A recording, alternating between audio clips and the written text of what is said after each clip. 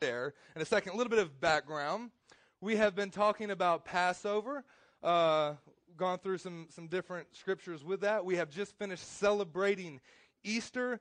We looked at the parallels between the children of Israel, how they celebrated that first Passover, how they were on their journey with Moses to come out of Egypt into freedom.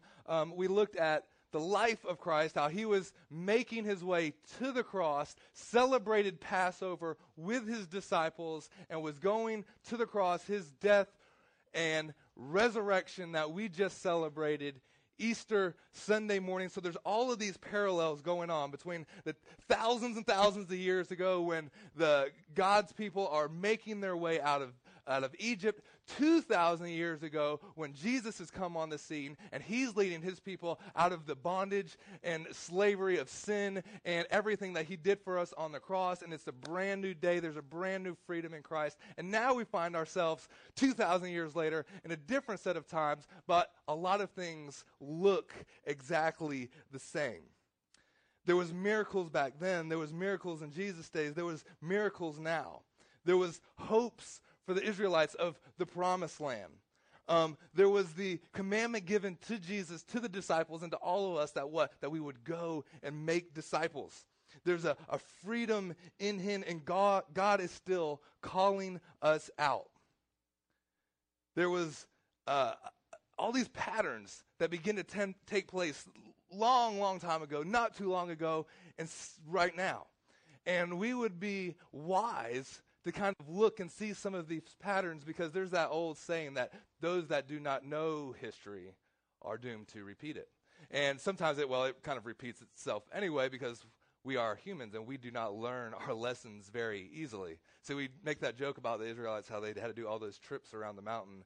But I'm willing to say that most of us have taken quite a few trips around the same mountain in our lifetime. Or it's just me. It's just me. Okay, sorry.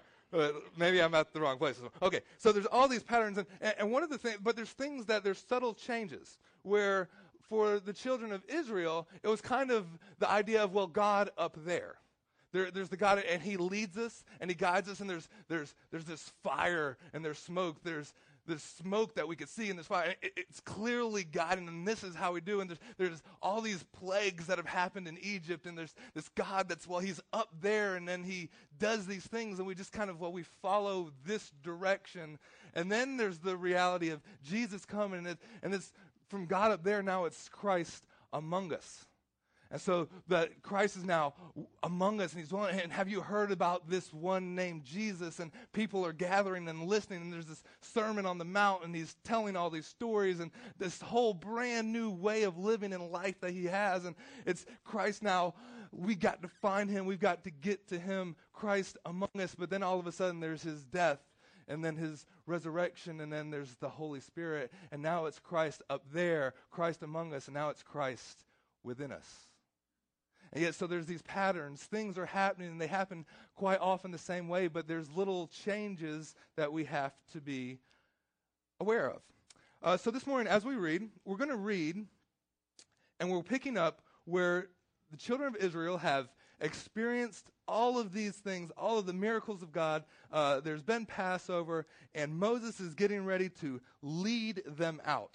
And so I want to do something where it's going to be on the screen here, and we are going to talk about, or we're going to read the scripture from the idea of we are the people that are being led out from slavery, 400 years of slavery into freedom, and Moses is going to be our leader. And so Moses, Kyle the Spirito is going to play the part of Moses this morning.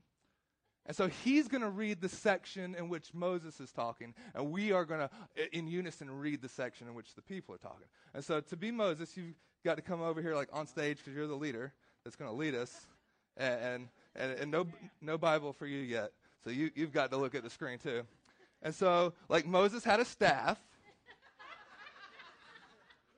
and I'm not sure, but like something made of like sheepskin stuff. Alpaca or something, or I don't know what.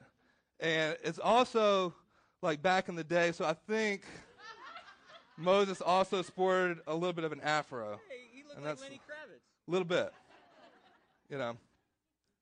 So, oh yeah, that's so Moses. Okay. So you're going to read the part, and then I'll cue us for when we read. Okay. So as Pharaoh approached, the people of Israel looked up, and they panicked when they saw the Egyptians overtaking them, and they cried out to the Lord. And all of us said this. And they said to Moses, "Why did you bring us out here to die in the wilderness? Weren't there enough graves in Egypt? What have you done to us? Why did you make us leave Egypt? Didn't we tell you this would happen while we were still in Egypt? We said, 'Leave us alone. Let us be slaves to the Egyptians. It's better to be a slave in Egypt than a corpse in the wilderness.'" All right, that's our part. Now. But Moses replied to the people, "Don't be afraid. Just stand still and watch the Lord rescue you today. The Egyptians you see today will never be seen again. You got one more line. The Lord himself will fight for you. Just stay calm." Just stay calm. Okay, so the people have complained to Moses. Now we are going to fast forward to chapter 15 and starting with verse 22. Okay, now Moses led the people of Israel away from the Red Sea, and they moved out into the desert of Shur. They traveled in this desert for 3 days without finding any water. When they came to the oasis of Marah, the water was too bitter to drink, so they called the place Marah, which means bitter. Now, then the people complained and turned against Moses. "What are we going to drink?" So Moses cried out to the Lord for help. "Help, Lord!" And the Lord showed him a piece of wood.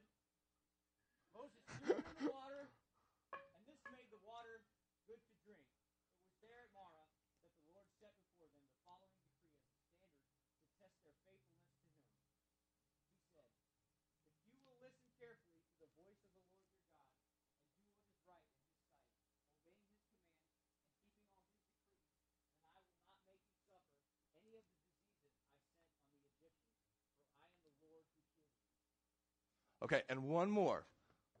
In Exodus chapter 16. Now, then the whole community of Israel, the whole community set out from Elim and journeyed to the wilderness of Sin, which is Sinai, between Elim and Mount Sinai. They arrived there on the 15th day of the second month, exactly 1 month after leaving the land of Egypt. There, too, the whole community of Israel complained about Moses and Aaron. All right, this is us.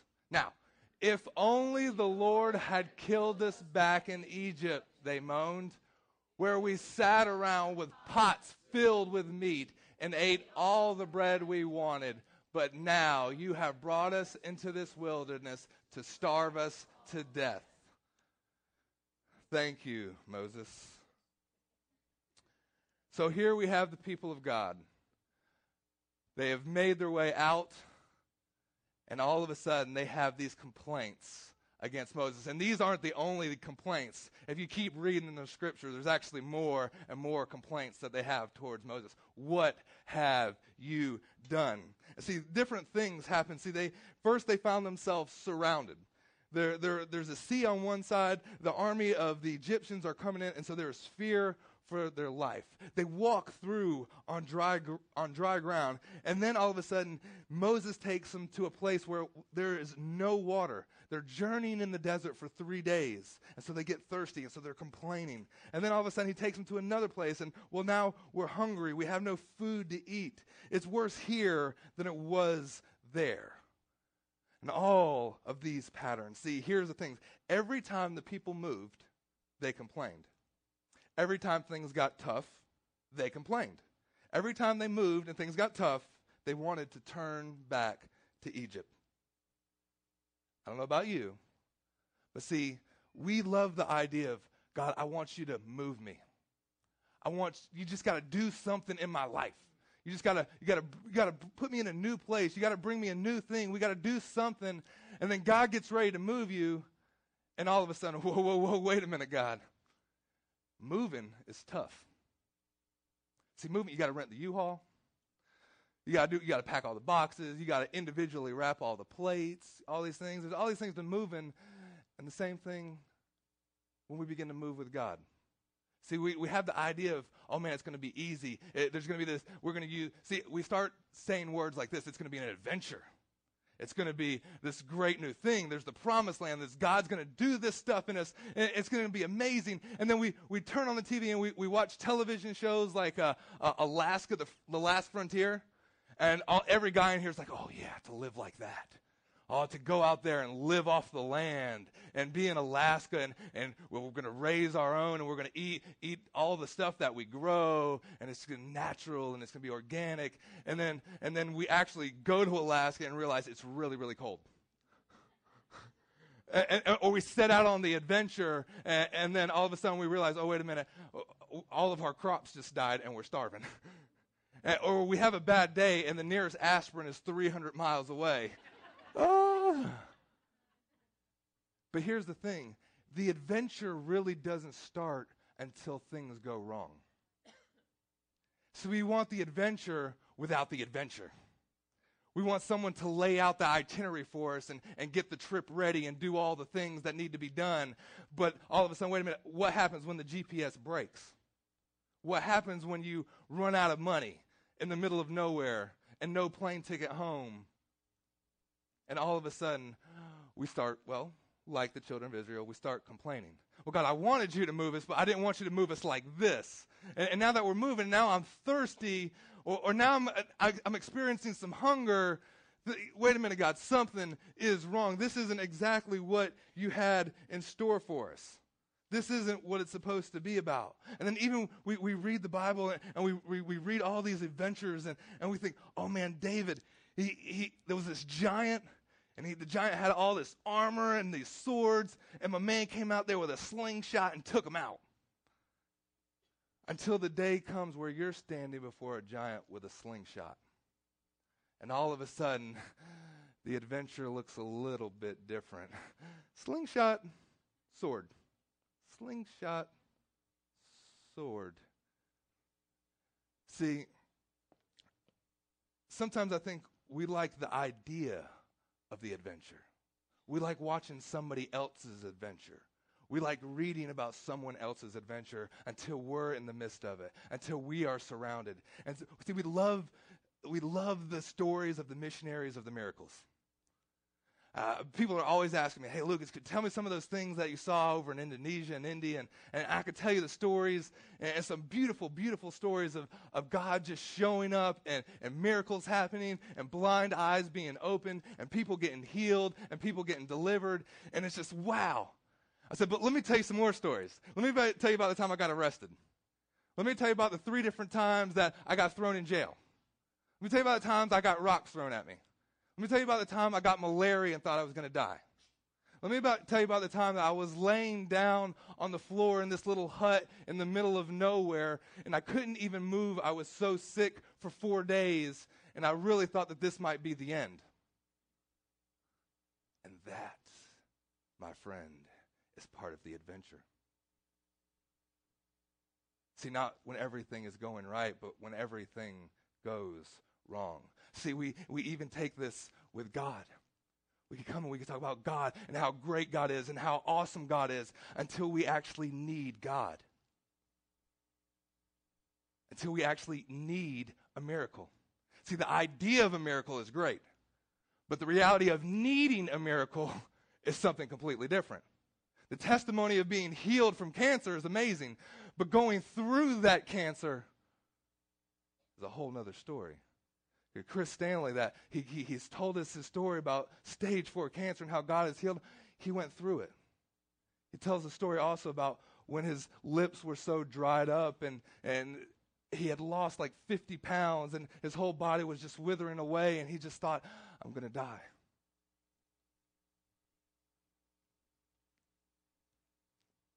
It's easy to kind of talk about, man, the promised land, but we got to get there.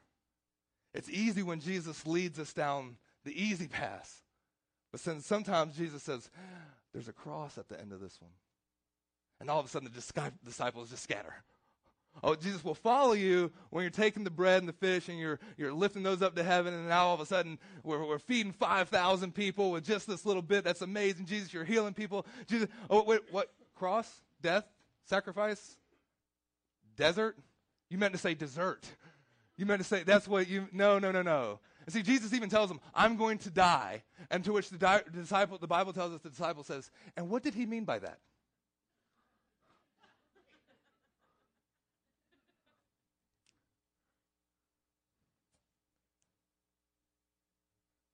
And what happens, if we're not careful, is we begin to believe a lie.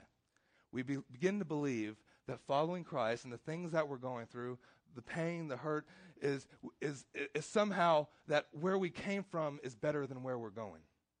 So like the children of Israel, we want to go back to where we came from. And they said, listen, at least in Egypt, we had pots filled with meat and all the bread that we could eat. So basically they had a pot roast and like some bread. And wow, that's so much better. Like, and we begin to believe, oh, if I could just go back to where I was. If I could just go. People will follow you until you move them into a place where they get hungry and they get thirsty. And then all of a sudden the complaints start to come. See, you prayed and you prayed and you prayed and you asked God to give you that job, but you got that job.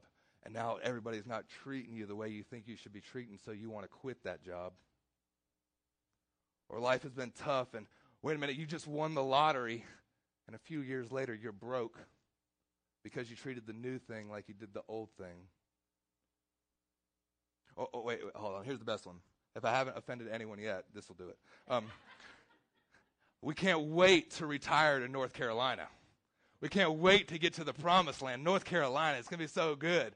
Only to get here and be like, dude, them Southern boys, they don't show up on time. They told me it was going to be done in a week. It's been 3 weeks. They use words like ain't, you don't do, all this stuff. Tires this big. They running me off the road. And to which I say, but it's not Jersey. Let me remind you, Jersey, Carolina. One more time. Jersey, Carolina. Do you know what I'm saying? Yeah, the journey might be tough. He might not show up on time. He might be 3 weeks late. North Carolina. Jersey. So there's all these patterns. And we forget that where we've come from and where God is moving us to. And things can get hard. There's this pattern. Things get hard. God moves us. We complain. But there's also another element that sometimes we forget. Is that through each step in the process, whether they were surrounded by the Egyptians, whether they were thirsty or whether they were hungry, God provided. God provided. Now hold on. But here's the thing. Often, we don't like the manner in which he provides. See, the manner in which he provides isn't the manner in which the way the world does things and in which the way that we like him to do things and in which way we've been taught to do things. The manner in which he provides is he puts you in a place where you have no other surroundings. There's a sea on one side. There's an army around you. And God says, I want you to walk through this ocean. And he parts it. The Bible says he sent a strong wind and it blew it, and they walk through on dry ground. Whoa. Or God says, listen, you need some water. This is what you're going to do. You're going to take this stick and you're going to throw it in the water and it's going to be better. What? No. Hold on. Or wait a minute. So you're hungry. This is what I'm going to do. I'm going to send this manna from heaven down to you. And each day it's going to be there. And for each person, it's going to be just enough for what you need. And I want you to go out in the mornings, and I want you to gather this manna, and I want you to bring it in. And you'll do this for 6 days. And on the 6th day, you're going to gather double. Because on the 7th day, you're not going to go out. On the 7th day, you're going to stay home because I'm going to provide enough for the 6th day to take care of the 7th day because, listen, this is the way that I do things. But this is what the Bible says. The Bible says, well, they gathered, and there was just enough. But then there were some that, well, they didn't eat it all that day, and we figured, oh, we'll save some for the morning. But then when they woke up in the morning, the stuff that they had gathered for the next day was spoiled. And then the next day came around, the seventh day, the Sabbath, said, oh, wait. And then the Bible says, but then there were those some that still went out anyway. See, they were looking for something, and it wasn't there. And God says, listen, this is how you're going to know. This is going to be this test. You're going to gather for 6 days. On the seventh day, nothing. Just rest. And see, God, I think, we talk about adventure. We talk about faith. We talk about desiring God to move us to do something else. And sometimes God will put us to the test. And sometimes, I think in our mind, we have this idea of, well, the test of God is we have to do all these great things. Well, I have to stand up like Moses, and I have to lead the people out, and I have to do all these amazing miracles, and this is what's happened to pass the test. And sometimes God says, my test is for you to simply do nothing. Sometimes God says, just stop. Just pause. Work 6 days, and on the seventh day, stop. But see, there's something inside us that says, well, I've got to go out. I've got to do it. I've got to do it in my own strength. I've got to gather some more, because how are we going to have enough? And see, if we don't have faith where God could just simply provide that one thing that one day, how are we going to handle when God moves us into a land when we're facing giants? Because here's the thing. Here's what I didn't read for you guys, how this story starts. And that's in Exodus 13. And actually, don't even put it on the screens. I just want you to listen to the words. In Exodus 13 and verse 17, it says this, and where Pharaoh finally let the people go, God did not lead them along the main road that runs through the Philistine territory, even though that was the shortest route to the promised land. God said, if the people are faced with a battle, they might change their mind and return to Egypt. So God led them in a roundabout way through the wilderness towards the Red Sea.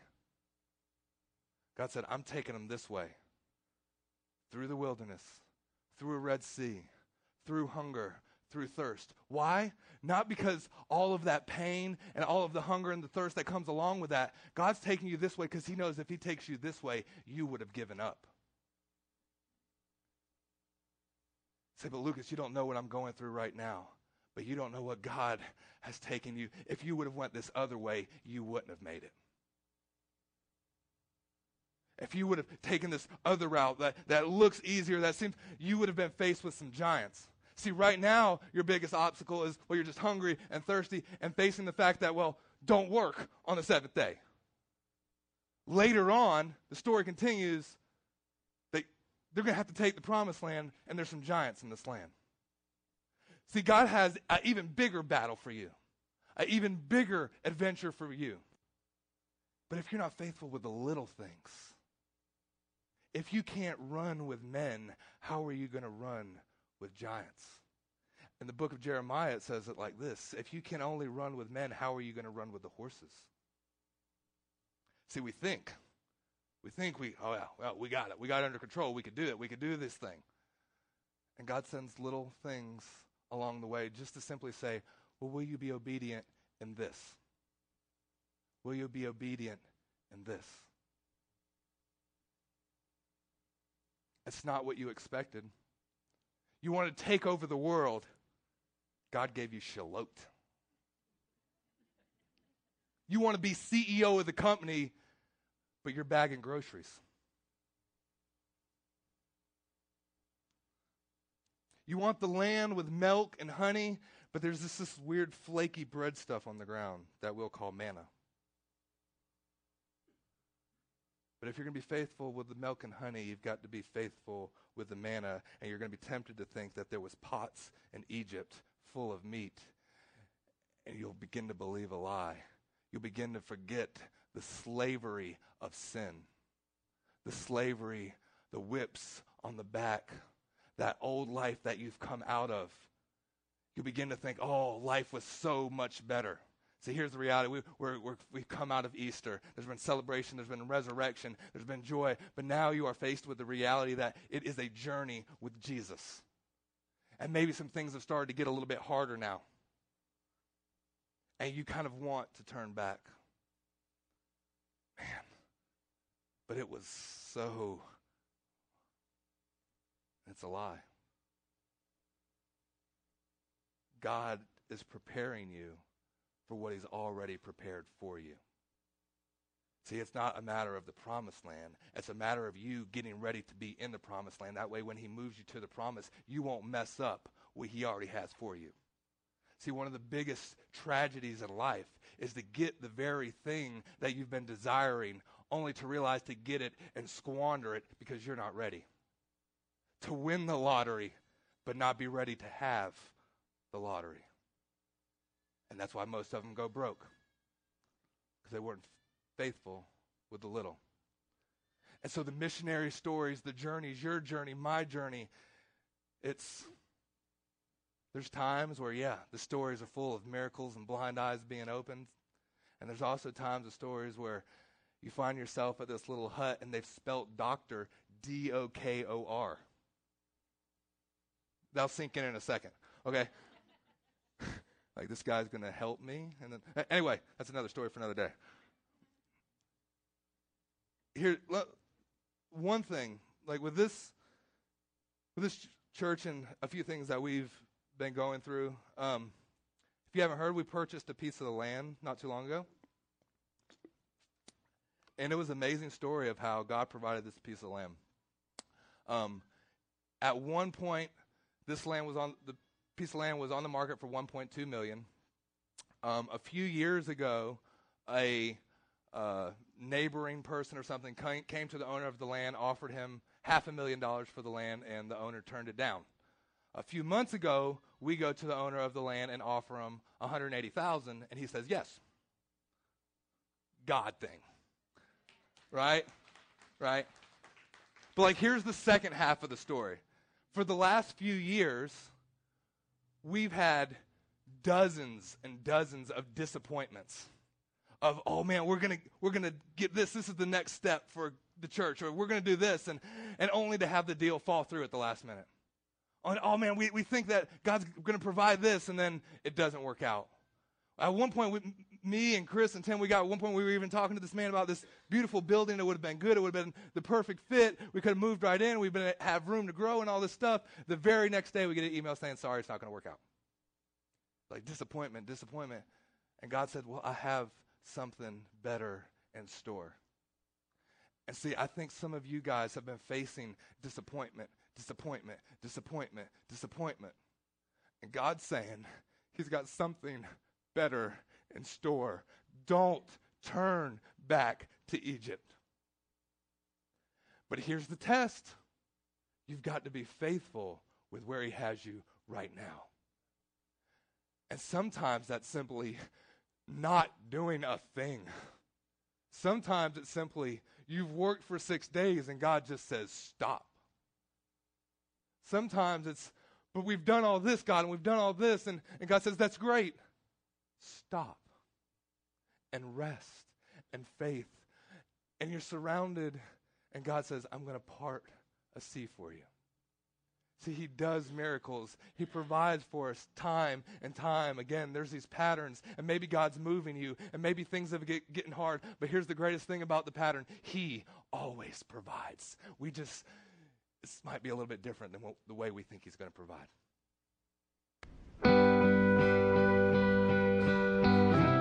This has been a presentation of Coastal Vineyard Church, a community of faith, hope, and love. For more information on who we are and how you can support future podcasts, visit us on the web at www.coastalvineyard.org.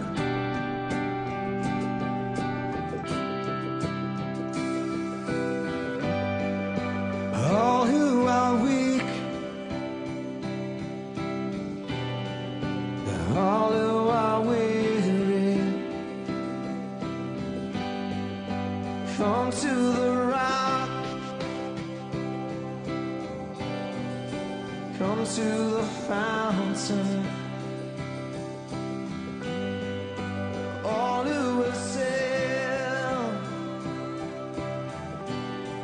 all